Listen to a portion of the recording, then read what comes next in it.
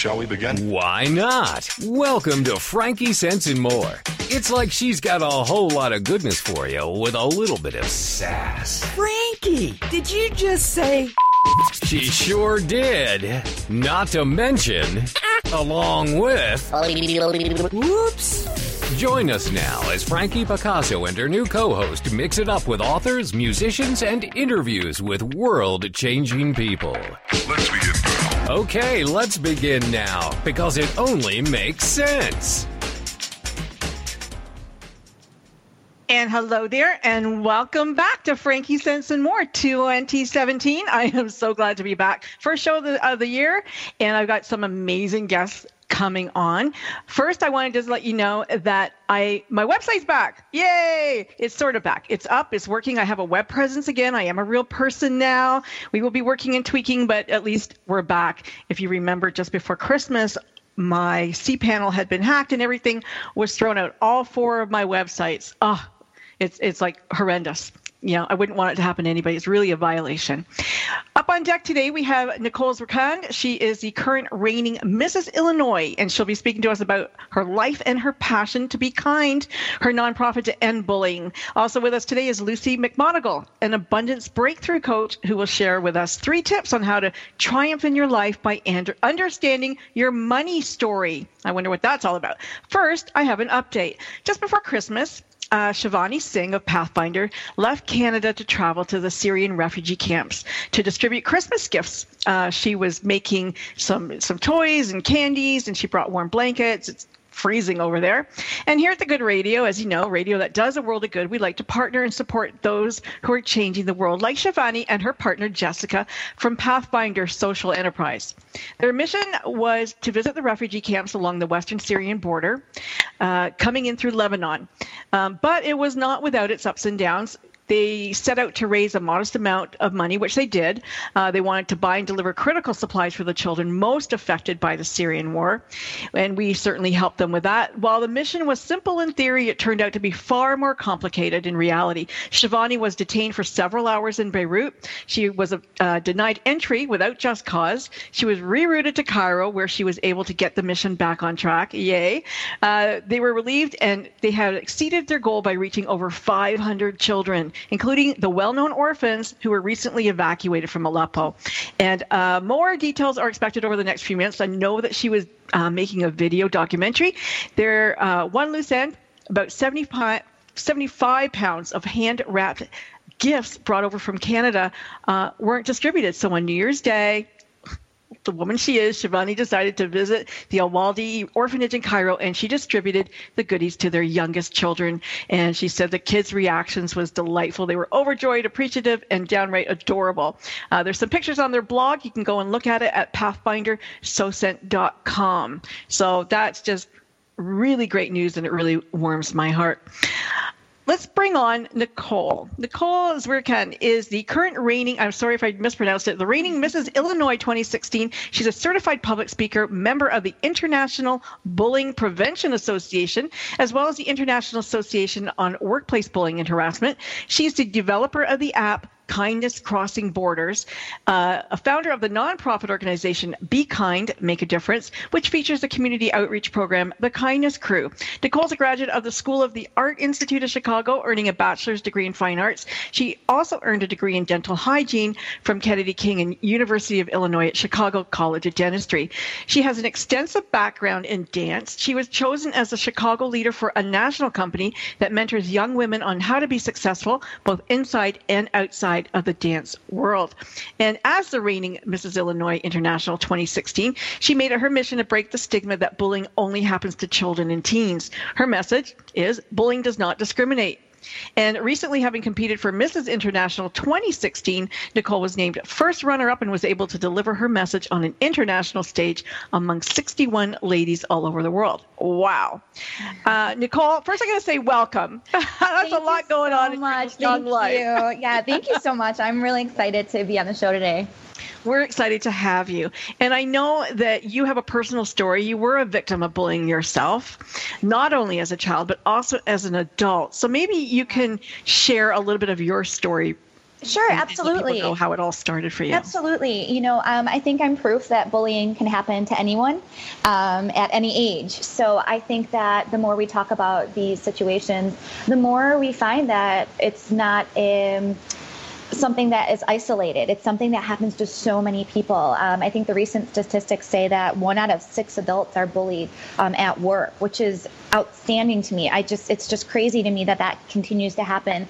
And yet we don't hear about it very much. Go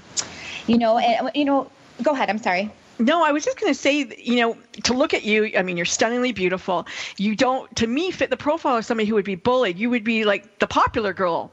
But yet the mean girls, and that's interesting. And that's interesting. And I think that's one of the things I've tried to do this year is break the stigmas that surround bullying. There is no specific person who is targeted. It can be wrong place at the wrong time. And, there are some slight differences when it comes from kid bullying to adult bullying. But when it comes to who is chosen to be the target of bullying, it really varies. And if anything, this year has really taught me that I've had successful doctors reach out to me. I've had athletes reach out to me. I've had housewives reach out to me that they're bullied in their own communities. Mom shaming, it's a terrible thing. So this has been a really eye-opening experience for me, as well as me to try to raise awareness that there is no stereotypical target of bullying. So there's no common thread. Like, I mean, I look at it, I go to a dog park every week, right? Sure. Mm-hmm. And at the dog park, it's usually the very, very submissive dog who gets attacked right away. Yeah. And, you were shy. You said that you were shy in high school. Well, no, in high school, I was actually okay. I think high school was a great time for me. It was more grade school that I think that I was so interested in trying to be part of a group that I necessarily didn't belong with, that I think possibly that could have made me be a target. That could have put me on, you don't belong here. Why are you here? That type of thing. As an adult, I think that it's really interesting. Sometimes it's the managers, sometimes it's the bosses, not all of them. But, right. They'll target employees for specific reasons. I was a new employee. I think I had so much ambition. I had so much excitement. I really wanted to do well. I really wanted to be successful. And I think sometimes that could be misunderstood and cause you to stand out, to be a target, put a target on your back. And I think that in my case, personally, that is something that happened. And the more that I hear some situations, it can be the fact that you don't necessarily share the same beliefs as your employers, your employees. You have different ideas. You are maybe threatening their position. And these are things that, people don't like, if you're going against the mold, you're either going to meet some sort of, resistance. And but you were a new hire in a dental office. Sure. And your manager, bullied you basically. Yeah. And I mean, what was it? Do you think about? Okay, so you were enthusiastic, you were excited. It's your first job or whatever it is, right? Yeah. But why put a target on your back? Was she like jealous of you? I think one of the interesting things about when we talk about adult bullies is that's their personality. It's kind of their instinct. It's their go-to. It's their defense mechanism to try to bully you into submission, to try to one-up you, to put you down, or to make you feel bad about yourself in hopes that they can kind of be the superior, the alpha, if you will. And that's something that is really interesting. And it's something to look out for is, maybe I didn't know how to handle a personality of that sort. And so I think it's really interesting that when you go into a workplace and you're new, to start to recognize different personalities of specific people and to try to work with those personalities. At the end of the day, you can't change them. You can only change how you react to their actions. So are you reacting differently then to the child bully and the adult bully? Like your message, is it the same or is it different to those two groups? That's a really interesting question because, there are similarities and, humiliation is humiliation no matter what age you are, no matter where you experience it, you're still feeling it. It's just how you react that changes. And that comes with maturity, that comes with education, that comes with awareness. When you're younger, your whole world comes crashing down and it's really hard to put things into perspective. That is your world. You see your high school group, you see your grade school group, and it's like the most terrible thing that can happen to you. And as as an adult, you worry about different things. You worry about, how am I going to pay my bills if I leave this situation? How am I going to get a great reference for a new job if my manager is the one that is trying to bring me down? So, there are definitely things that you deal with outwardly, and there's things that you deal inwardly with both children and adult bullying. Now, I mean, again, we look at you. You were a dancer with the NBA. You went into the pageant world. Nobody would look at you and go, "Wow, there's somebody who got bullied." Right. It's hard to believe, right? It is. But do you recognize other people? Like, can you recognize somebody who's been bullied? Absolutely. Yeah. 100%. I absolutely can. What are can. the signs then? I think that there are, believe it or not, when someone who's been bullied at work as an adult, you have this tendency to be defensive. And, for me, when I went to my new job, it was a really great atmosphere. And I still found myself being very defensive for no reason. It's kind of residual. The effects kind of carry over with you. Just because you're out of that situation doesn't mean how you felt or how you dealt with things just goes away. So it's really interesting to try to figure out what their past experiences were and how you can help them flourish, get past those barriers that we put up when you've been targeted. And I think for me, I have some friends that probably would never even know what I went through because I was really good at putting it on the back burner. But inside, I think it kind of made me a little bit cold. It made me put these walls up and helped, and kind of guarded me, if you will. I was trying to be guarded. And to me, those are some of the things that I see when I speak to adults is they may come across a little cold, they may come across a little frigid, but I think they're just trying to protect the fact that they're actually really sensitive. Right. Yeah. And so in your world today, when you go out and about and you talk about bullying to the kids and you talk about bullying to adults, do they share with their family? Like, did you share with your family? I did. I shared with my mom. My mom was actually one of my biggest supporters going through this situation. And I think I didn't share with my friends because I had all these things going for me on the outside. But on the inside, I was extremely embarrassed. I was embarrassed that I was an adult allowing this, per se, to happen to me. So my mom was somebody that I really confided in. This is before my husband.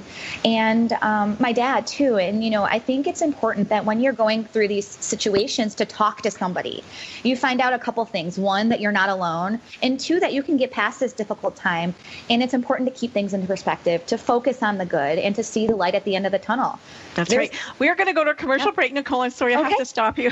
Perfect. When we come back, we're going to talk to Lucy, and after we speak to Lucy, then everybody's going to come back. We're going to have a free-for-all. We definitely want to hear about life in the pageant world. What's it really like? And you can give us all the juicy bits. How's that? Wonderful. Absolutely. Don't go anywhere. You're listening to Frankie Sense and More. My guests today are Nicole Zirkin and Lucy McMonigal.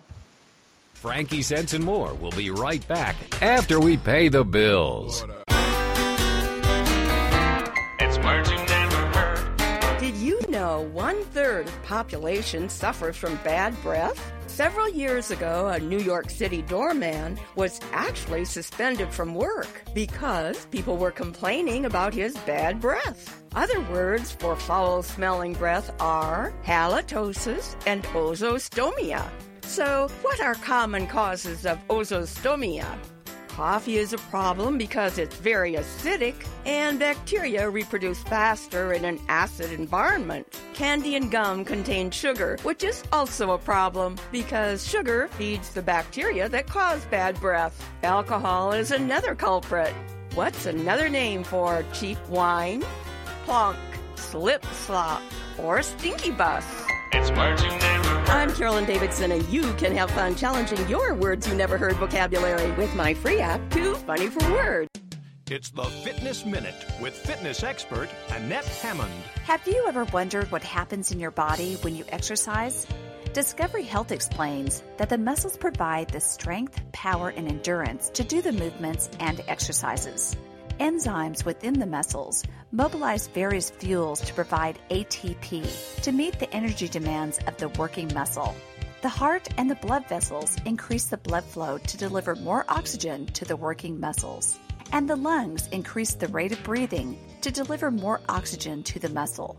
The more often you exercise, the more conditioned you become. On the other hand, lack of training causes them to atrophy. So don't settle for being a couch potato. It's time to get your body moving. For the Fitness Minute, I'm Annette Hammond. To hear other fitness and weight loss tips, visit our website at AnnetteHammond.com.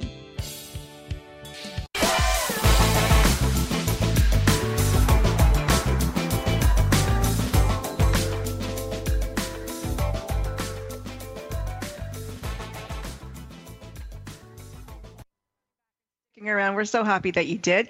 We had a caller while we were on our break, so let's just see who it is, and then I'll introduce you to Lucy. Hi. Oh, good afternoon, Chicago. This is Roseanne Plot, Mrs. Iowa International, and I wanted to call and wish Nicole, Mrs. Illinois International, hello, and congratulations on a wonderful reign from her sister Queen. Oh, Roseanne, That's really thank you nice. so much. Yes, thank you so much, Roseanne. You're amazing. That really just melted my heart. Thank you. So, Roseanne, You're being welcome. Mrs. Ohio, is that what you said? Mrs. Iowa. Iowa. Yeah, I'm sorry. I bet people get that mixed up a lot, especially us Canadians. Have you ever experienced bullying? I did in the workplace, actually, like Nicole, not so much as a student. Where I went to school, it was very frowned upon. But I can tell you, even as an attorney, I have been bullied, especially with the gender issue. And matter of fact, I just experienced it a couple weeks ago in trial, where the male attorney was allowed unlimited time, and then when it got down, it was the end of the day, and I had an important witness. The judge actually very flippantly said to me, "Well, do you think you can do it in 15 minutes?" And that's something that, and the answer was no, Your Honor, Right. I can't. This is an important witness. I hope you would give me as much time as you gave my counter counsel. But when I went in to actually lodge a complaint with court administration, they said, "You're not the first one to come in and complain about." This particular judge? I'm sorry, yes, with that The particular judge or that issue? With that particular judge and that issue, with that judge. Yeah. So it isn't everything, and you have to be strong and know your rights and do it professionally and know the proper avenues. And I worked with Nicole, and I provided her kind of a top 10 list that you can arm yourself with at work, and it knows no age, gender, or really profession, and it is out there, Sure. unfortunately, and you have to be aware of it, especially, I think, sometimes if you're a woman. Yes, absolutely. Well, thank you so much for calling and for giving Nicole good wishes and joining us on Frankie Sense today. Well, and thank you love for it. having me, and thank you. Bye-bye. Thank you, Bye. Roseanne. Bye. Well, up next, we have the Abundance Breakthrough Coach, Lucy McMonigal. And Lucy, as I said, was going to share with us her top 3 tips on how to triumph in your life by understanding your money story. And Lucy, I'm sorry. I don't know why that just got me, but that's really weird. I'm so sorry. Lucy, you grew up in poverty. Your life was filled with tragedy, but you took a stand to reclaim your own personal power. And despite all the odds, you rose to become a top influencer as an abundance breakthrough coach and a speaker.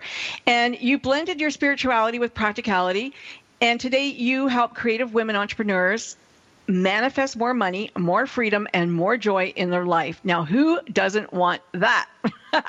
Tell us how you do it. Welcome. So, well, one of the main things, thank you, Frankie. I really appreciate you having me on the show. And I want to thank all of the tech people that are helping, and Nicole too.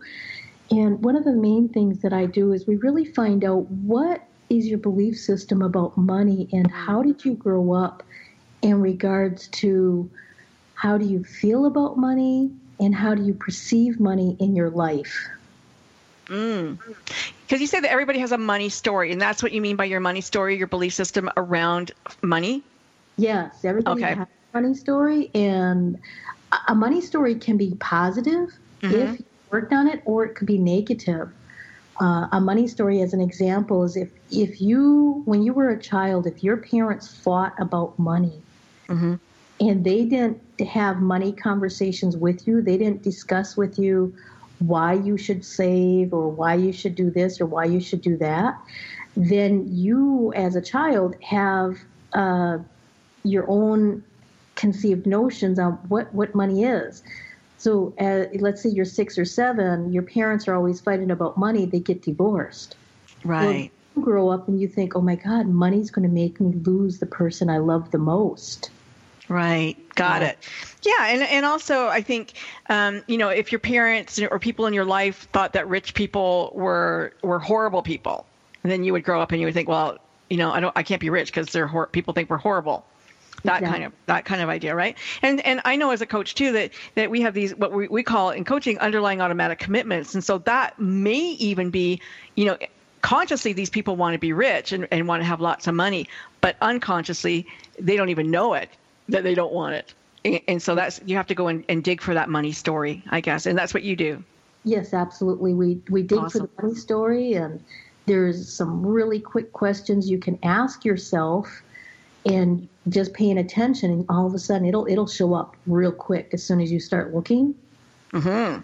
So how do people start to think about what's my story? And is it, so would you look at yourself and you say, well, I know I want to make 50,000 or 100. Like I know that you've got a course coming up how to make $100,000 a year at least consistently, and so would you look and say, well, I know I want to make $100,000. I'm not, currently I make $20,000. I've never made $100,000. What is stopping me?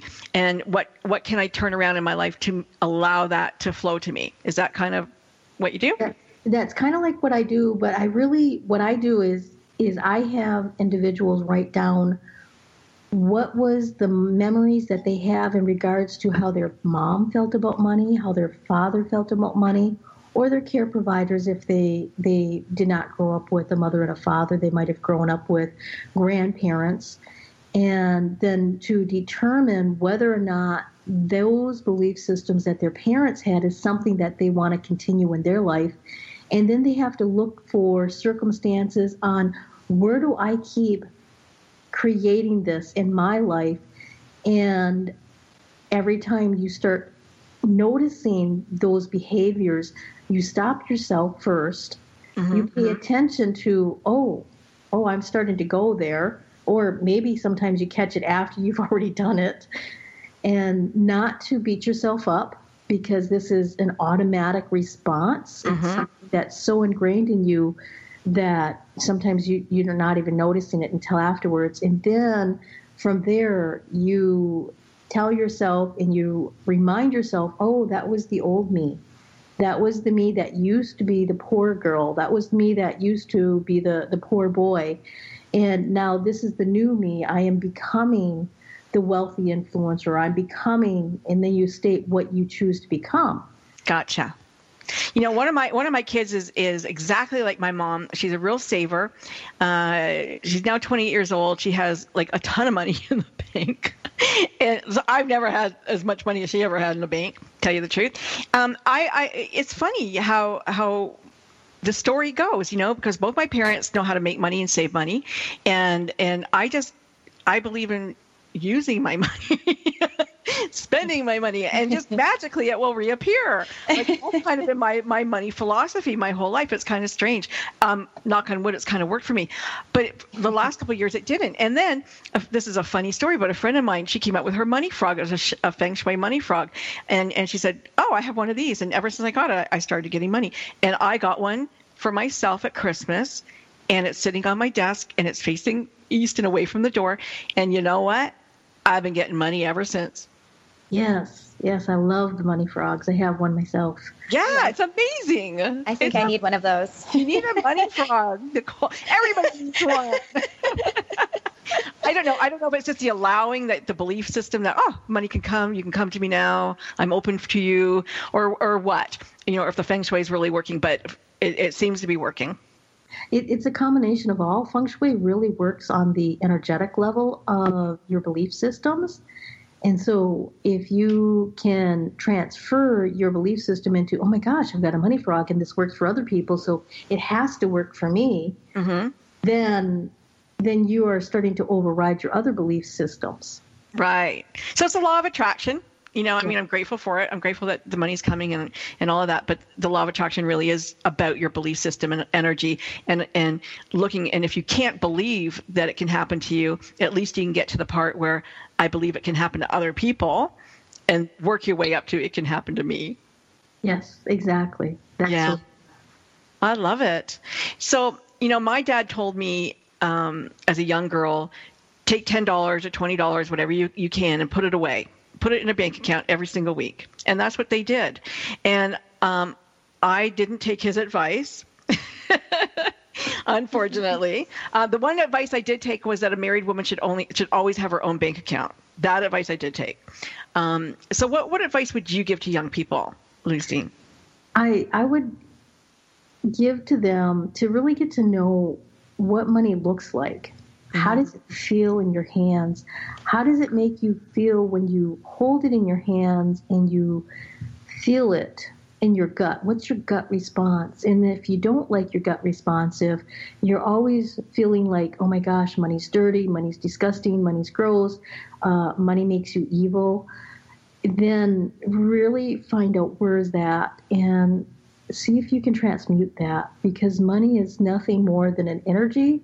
It's an exchange. It's a lot easier than growing wheat and pounding it and creating bread to sell. It's a lot easier than exchanging grains or other devices. So it's a means of exchange so that we can have more and we can give more and we can also help other people and make an impact in the world. I mean, it could just as easily be beads and feathers and anything, right? But it happens to be money, what we call money. So exactly, we need to have a good relationship with money. And just it's not the money itself, it's the things that we want money to do for us and for others. Exactly. And so if you can change how you feel about it and reframe it in a new perspective. That's great advice. Do you think that do you do any financial advising?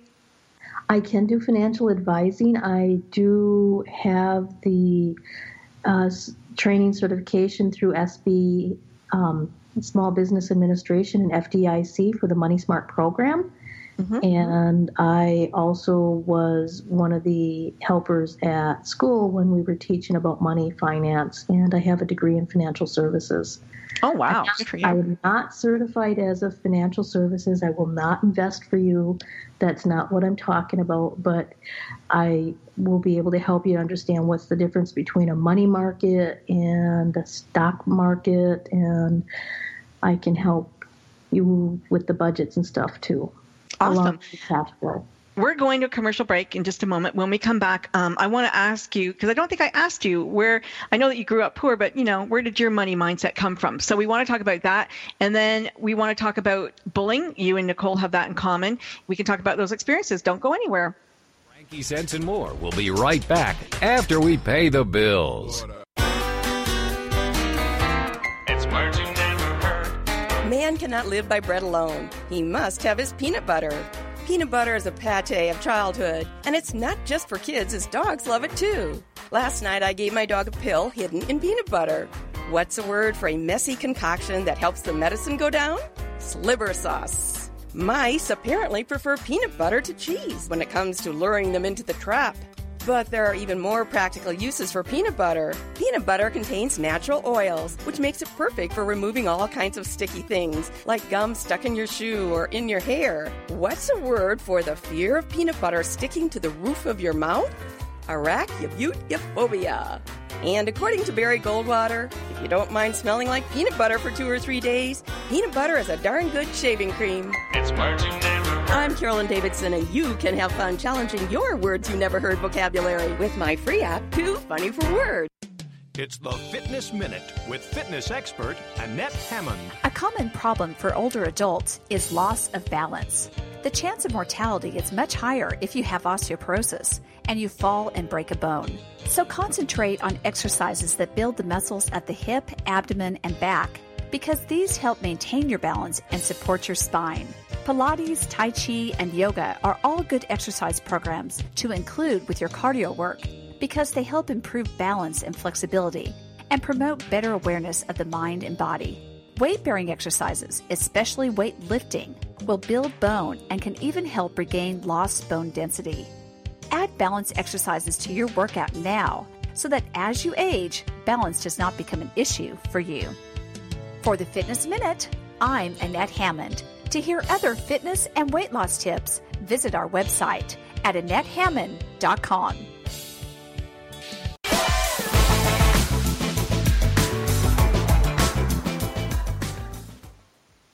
And we're back with Frankie Sense and More. If you don't have a money frog, maybe you want to go get a Feng Shui money frog. I got mine on Amazon.com, but there's Feng Shui stores all around. You can buy them online. I'm sure you can go into a store and get one that suits you, that resonates with you. We've been talking to Lucy McMonagle just before we went to break, and she is our abundance breakthrough coach.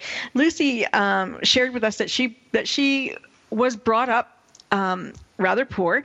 So I wanted to ask her where her money mindset came from. How did you turn yours around? I turned my money mindset around when I was in my early 20s. It was after I gave birth to my son, and he was just starting to eat solid foods. And I had to choose between eating crackers or feeding my baby. Mm-hmm. And I cracked. I never, ever let him go hungry. I was very, very slender back then. And I had to find a way out. And I made a vow to myself that no matter what, I would find a way out, because this is not a way I wanted to raise my son or live my life.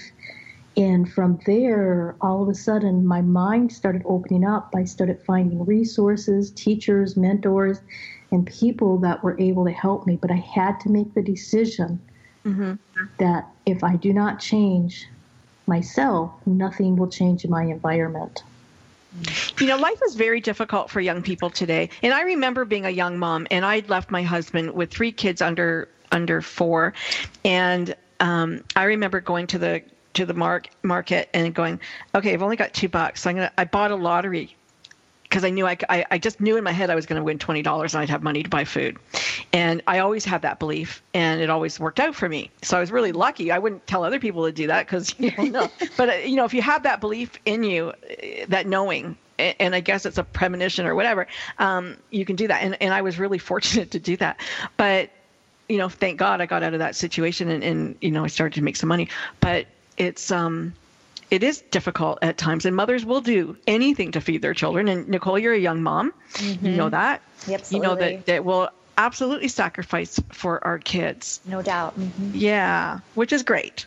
That's great. But Lucy, because you are a financial planner, and I'm looking at today's market, like the kids come out of school with $50,000, $60,000, $70,000, $80,000 in debt from college. They can't even buy a house now without 25% down. Like that's, you're looking at $50,000, $60,000, $70,000 down on a home. Like, where are they supposed to come up with all this money? Like, how are they supposed to get it?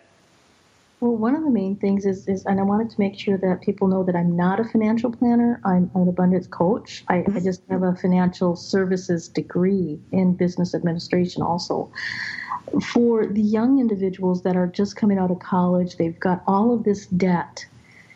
The best way to move out of the debt is preferably before they start taking on the debt, and see if they can find ways to go through college in order to not have to pay. How many scholarships can they apply for? Can they apply for college grants? Can they apply for delayed loans? What can they do to prevent the debt in the first place, or minimize it as much as possible?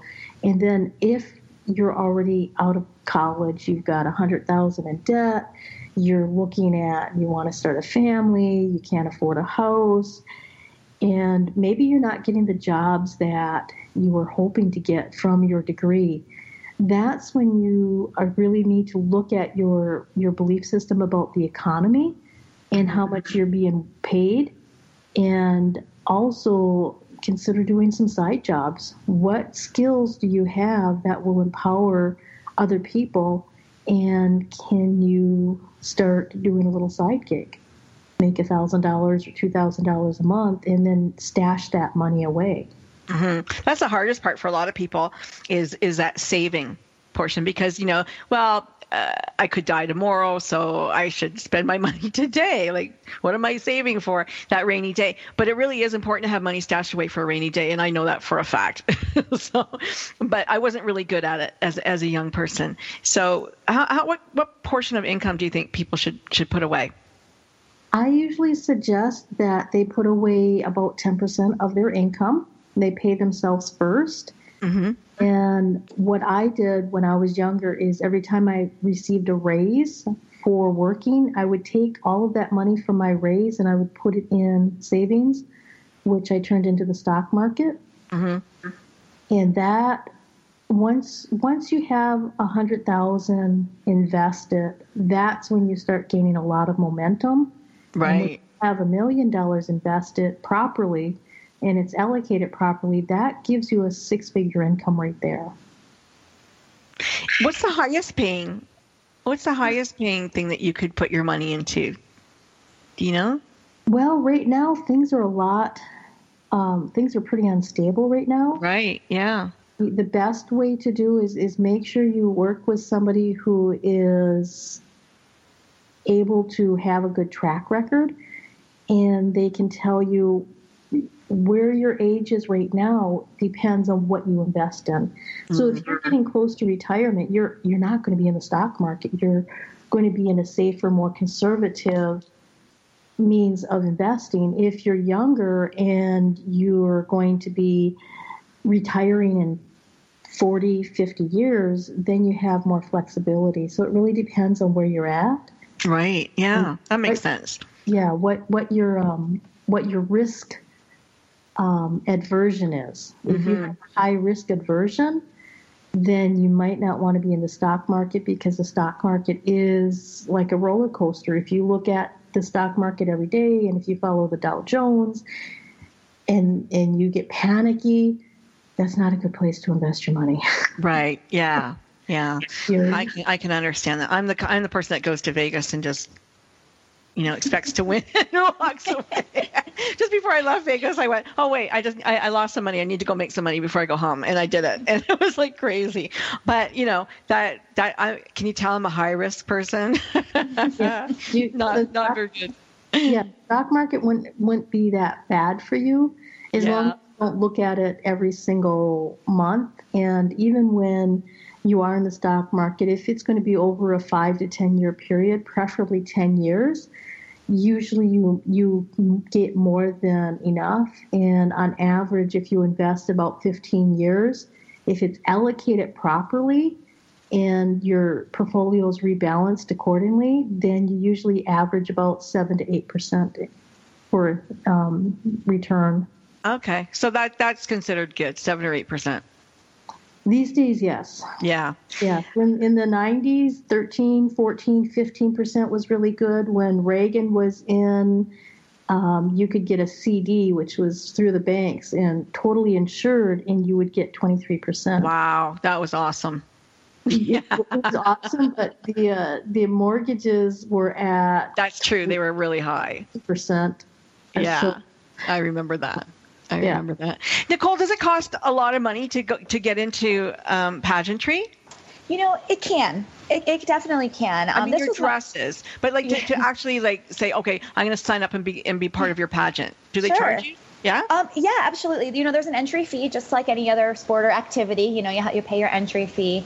And different pageant systems have different prizes, some of them being money. If you're younger, some of them being scholarship money. That's why it's wonderful because there's so many sponsorships. There's so many opportunities to make partnerships to help you pay for some of these pageants or clothing. Most organizations have a nationals week, and that can get expensive. You're clothing yourself for a week or two. So yeah, absolutely, it can definitely get expensive, but there are definitely ways to offset that. Exactly. Nice. So how did you decide, or did somebody decide for you? Said, hey, you know what? You should enter Mrs. Illinois. It's really funny. I when I used to dance on the Lovables, which is the Chicago Bulls cheerleading, I had a couple girls who were back-to-back Miss Illinois USA. And I always thought that was so cool. And the things that they were doing and the lives that they were touching was really impressive to me. So it kind of was always in the back of my head, but I never was involved in pageantry younger. This actually was my first experience with pageantry as a Mrs. Wow. So I researched some pageant systems, and I came across the International Pageant System, which is a system that places a very large emphasis on platform.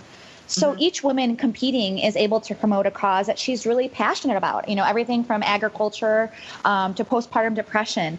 And that was really important to me. And that really helped me develop the work that I'm doing today, and really helped me develop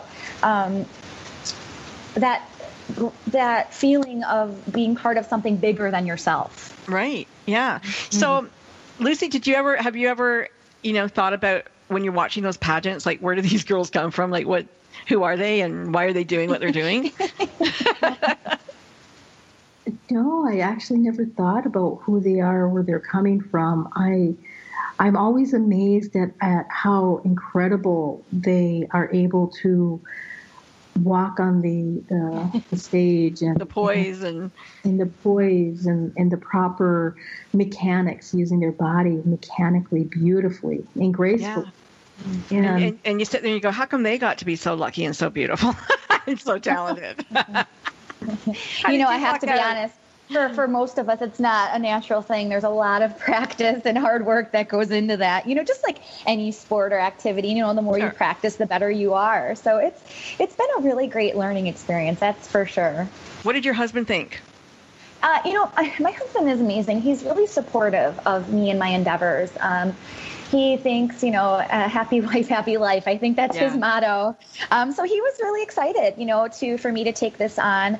I'm not exactly sure that we thought when we were going into it that I would be successful in pageantry. I think that we thought this would be a great stepping stone for what my ultimate plan and goal is. So I think we've been really pleasantly surprised and extremely blessed this year. And what is the ultimate goal now that you open that door? Yeah, absolutely. I really would love to grow my organization. Okay, the Be Kind one? The Be Kind, Make a Difference, yeah. And I hopefully, I have a book that I just started writing, and I want to finish that by summer.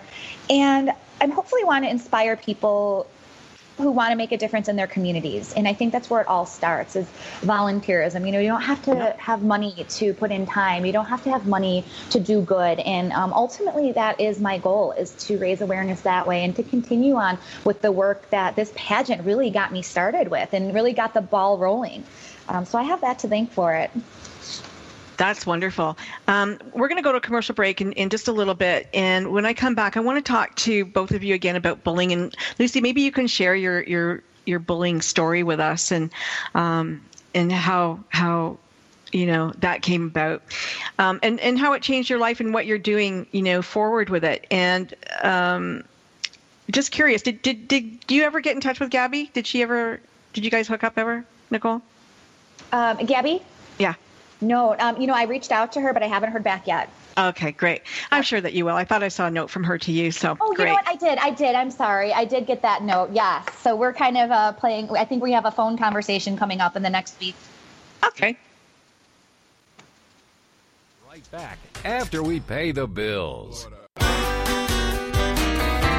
It's Words You Never Heard. State fairs offer wonderfully wild and wacky summer foods, from chicken fried bacon in Texas to Minnesota spaghetti and meatballs on a stick.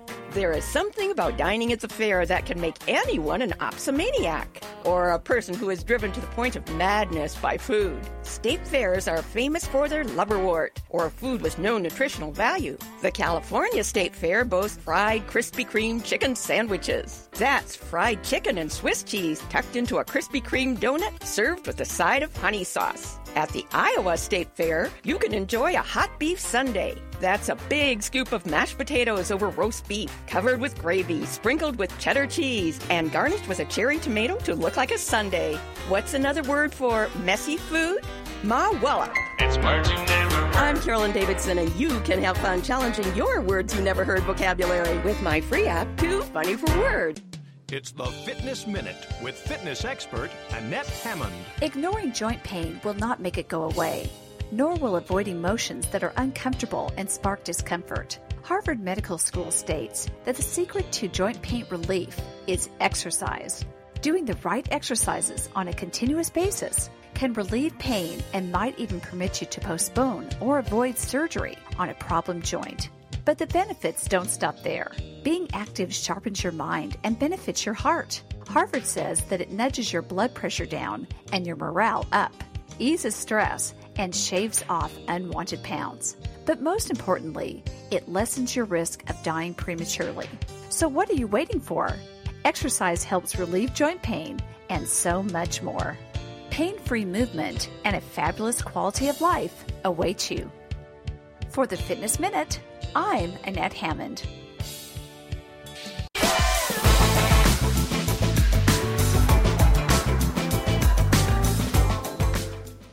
And we're back to Frankie Sense and More. I am your host, Frankie Picasso. Before we went to break, I think I put Nicole on the spot. I mentioned Gabby. Who is Gabby? Gabriella Von Ray. And Gabriella, if you remember, has been on the show several times.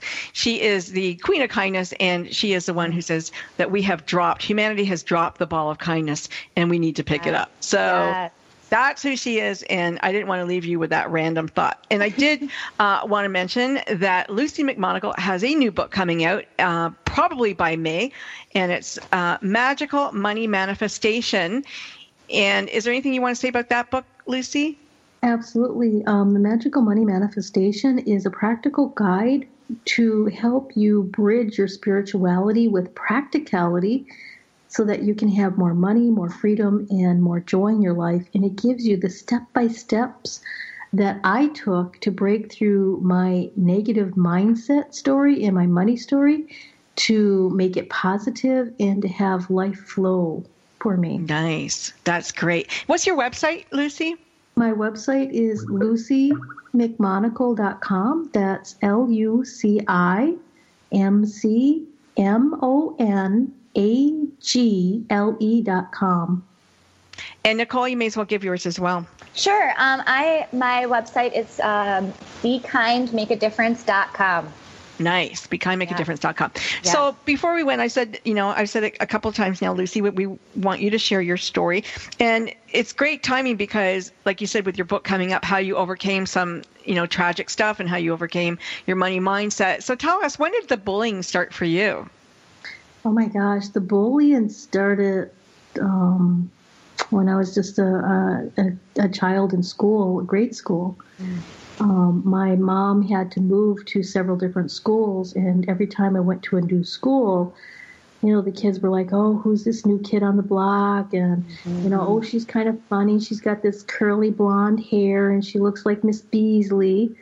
If you were old enough, you might remember Buffy and Jody. Oh, yeah. I looked like Miss Beasley. Oh. So the bullying started back in grade school, and a lot of it continued kind of through high school. And as an adult, I've had employers who would bully me. In my last position, my employer's wife was the bully. Really? Yeah. And so how did you handle that? How do you handle bullies? Now I basically tell them, I'm sorry, but that behavior is not acceptable to me. And I point them out why.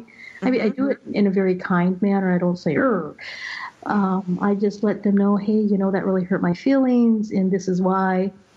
And I try to work through it with them if they're workable, because sometimes people are not even aware that they're being bullied. Right. They're being a bully.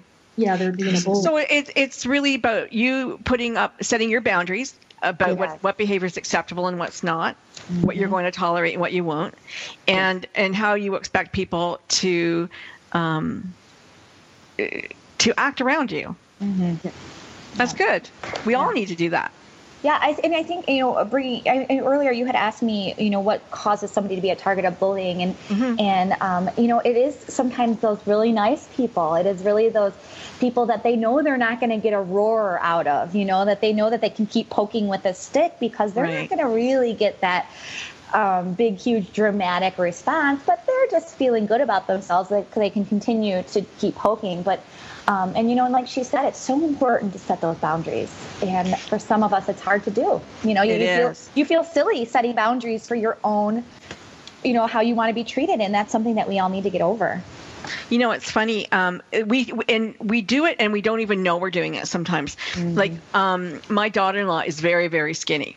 Mm-hmm. And, sure, lots of overweight people get bullied and laughed at, but she feels like she gets bullied all the time because of why don't you eat? Why don't you eat more? Why don't you? And she eats a ton of food. And it goes both ways. She can't gain weight.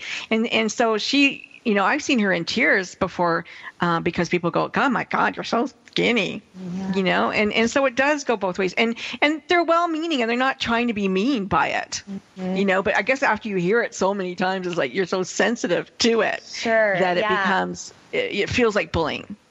And that's so true. It's, it's those things that we kind of have that we're sensitive to. Maybe, we were called like flamingo legs when you were growing up, things like that. So, those never go away. And then when you're an adult and someone says, "Oh gosh, you should eat a cheeseburger," you take offense to that a little bit. And maybe they, like you said, maybe they don't mean to hurt your feelings, but comments like that kind of, they sting a little bit. So sometimes you need to be like, I understand where you're coming from, but those comments really bother me, in a joking manner. You don't have to get serious with them. And that kind of puts them in their place a little bit and lets them know where your boundaries are. Yeah. Have you ever told somebody that they're being a bully and they were like shocked that they really didn't know? Yeah, I mean, and this is me personally, telling a story. I've been in charge of a lot of dance teams. I've been a captain for a really long time. And my husband and I were just talking about this. And my husband asked me, "Do you ever think you were a bully?" And that was really interesting to me because I do definitely think that I was a bit harsh. I was more concerned with having a perfect team, having a perfect squad, having the perfect girls out on there, that I would maybe say things not in the most tactful way. And that would probably hurt some people's feelings. And I never meant it personally. But now looking back, I think there are so many things I could have done differently, being done to me. But there are definitely times where I come across and like, the way you're saying that is not, I think there are other ways that you can get your point across by the way that you're saying that. And most of the times, if they are true bullies, they will be, they'll start with you. They'll take offense to that instead of being like, "Oh my gosh, I didn't realize it." They'll be like, "No, I didn't. No, I'm not." They're not going to come right forward and say, "You're right. I'm being a bully. I will change." Right. Yeah. I wish it was that easy. Do you think, like with shows like Mean Girls and things like that, do you think that the lack of, I'm going to say manners, like, when I was growing up, and I guess, Lucy, you're probably similar age group then, if you remember Mrs. Beasley, manners were very important and we were taught manners. But we're not taught manners today. And I know that unless as a parent you teach your child manners, they're not going to get it in school. They're not going to get it anywhere. Even just, being polite. And we went from thank you to having to stand up when somebody came in a room to standing up, can I clear a table? All of these, finesse little things that, went on, let's say charm school or whatever you want to call it. But manners aren't taught today. And it's so evident when you watch TV or you talk to some young people, it doesn't enter their brain to even say thank you. I mean, we had to write a thank you note if somebody gave us something. It wasn't just say thank you. It was, you had to sit down and do that. So do you think that not thinking about manners promotes some of this behavior? I think that's a really interesting point. I think you brought up a few good points. One, I think that these are things that are learned at home by your parents. I think that you're either taught these things or you're not. It's not like you just pick it up at school. Unfortunately, the kids kind of pick up, the bad habits at school. I wish they would pick up the other things. And I also think it comes down to teaching your young children about empathy and kindness, and to treat people the way you want to be treated. To show appreciation for people that you truly appreciate. And I think that those are things that sometimes we miss these days because we're so caught up on being academically successful. We're so caught up on being head of the class. We're so caught up on preparing them for college that we jump right over the things that make successful people likable and caring and empathetic. And it's something so simple as teaching people to be kind to one another. So simple. What do you think, Lucy? I have to agree with that. And it is really as simple as teaching individuals how to treat other people and to be kind with one another. And I do agree that a lot of the mannerisms that we learned they're no longer prevalent these days. Like, people just say what they think. Like, there's no filter. You know? Yeah, that is very true. That is absolutely true. And in a way, that's great. You know, we should be able to speak our minds and what we want to say, but there's a way to go about it. And I think you're right. Exactly. You know, yeah. There's a time and a place, and there's a way to say it, like you said. Sure. You know, even though you're thinking it, you might not want to say it. Right, So, and it comes down to respect, you know, and you know, I always go back to this, and you know, I'm not perfect, you know, I have to remind myself too, would you want someone to say that to you, you know, and those are things that I constantly have going in my head, just to be sensitive to people's boundaries, because everyone's are different. Talk about finances. I know so many girls, especially girls my age, who thought that they were dumb and couldn't do math, only because it was a math teacher in school who said, you know, oh, you're too stupid.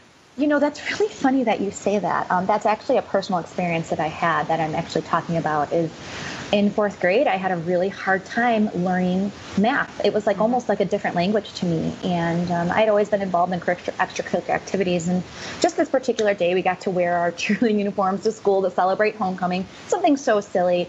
But I couldn't get the problem at the board, and I was humiliated. I, you know, looked over to the teacher for help, and I said, you know, Mrs. So-and-so, I just don't know it. And I was crying. And she kind of shunned me off and said, well, maybe next time when you come to school, you'll bring your brain instead of your cheerleading uniform. Go sit down. Yeah, that's pretty rude. Oh, the whole class erupted into laughter. Of course, and I'll never forget that. I'll never, ever, ever forget that. And I'm not saying that is the reason for my problems with math. No, but you know, but they are. And so this block goes up, and then as an adult, you look at it again, you go, I'm not stupid. I can do this. Nobody just showed me how to do it properly. That's all. Exactly. You know, and it's one of those things that you're like, well, I never volunteered again out of the fear of being humiliated like that again. Yeah. Well, we've got 2 minutes left in the show. Let me just thank both of you for being guests today. It's really wonderful to have you be in the inaugural 2017 show. So thank you for that. Thank you so much for having us. This was wonderful. I hope that everybody will go and visit Lucy's site and Nicole's website. There's nothing, you know, we want to be kind and we want to make money, and who doesn't want more joy in their life and more money in their life? That'd be nice. I can tell, you can tell just by listening to Lucy, her manner.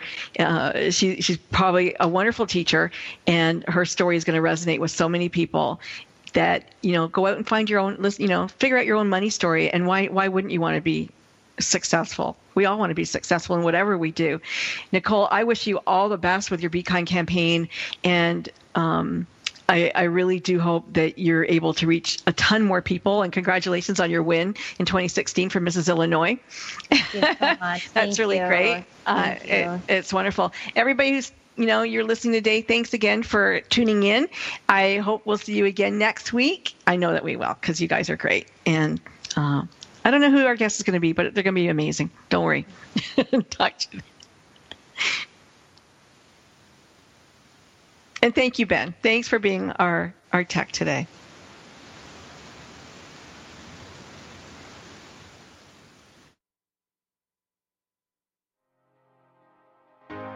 See on the beat, Hit Rash Production.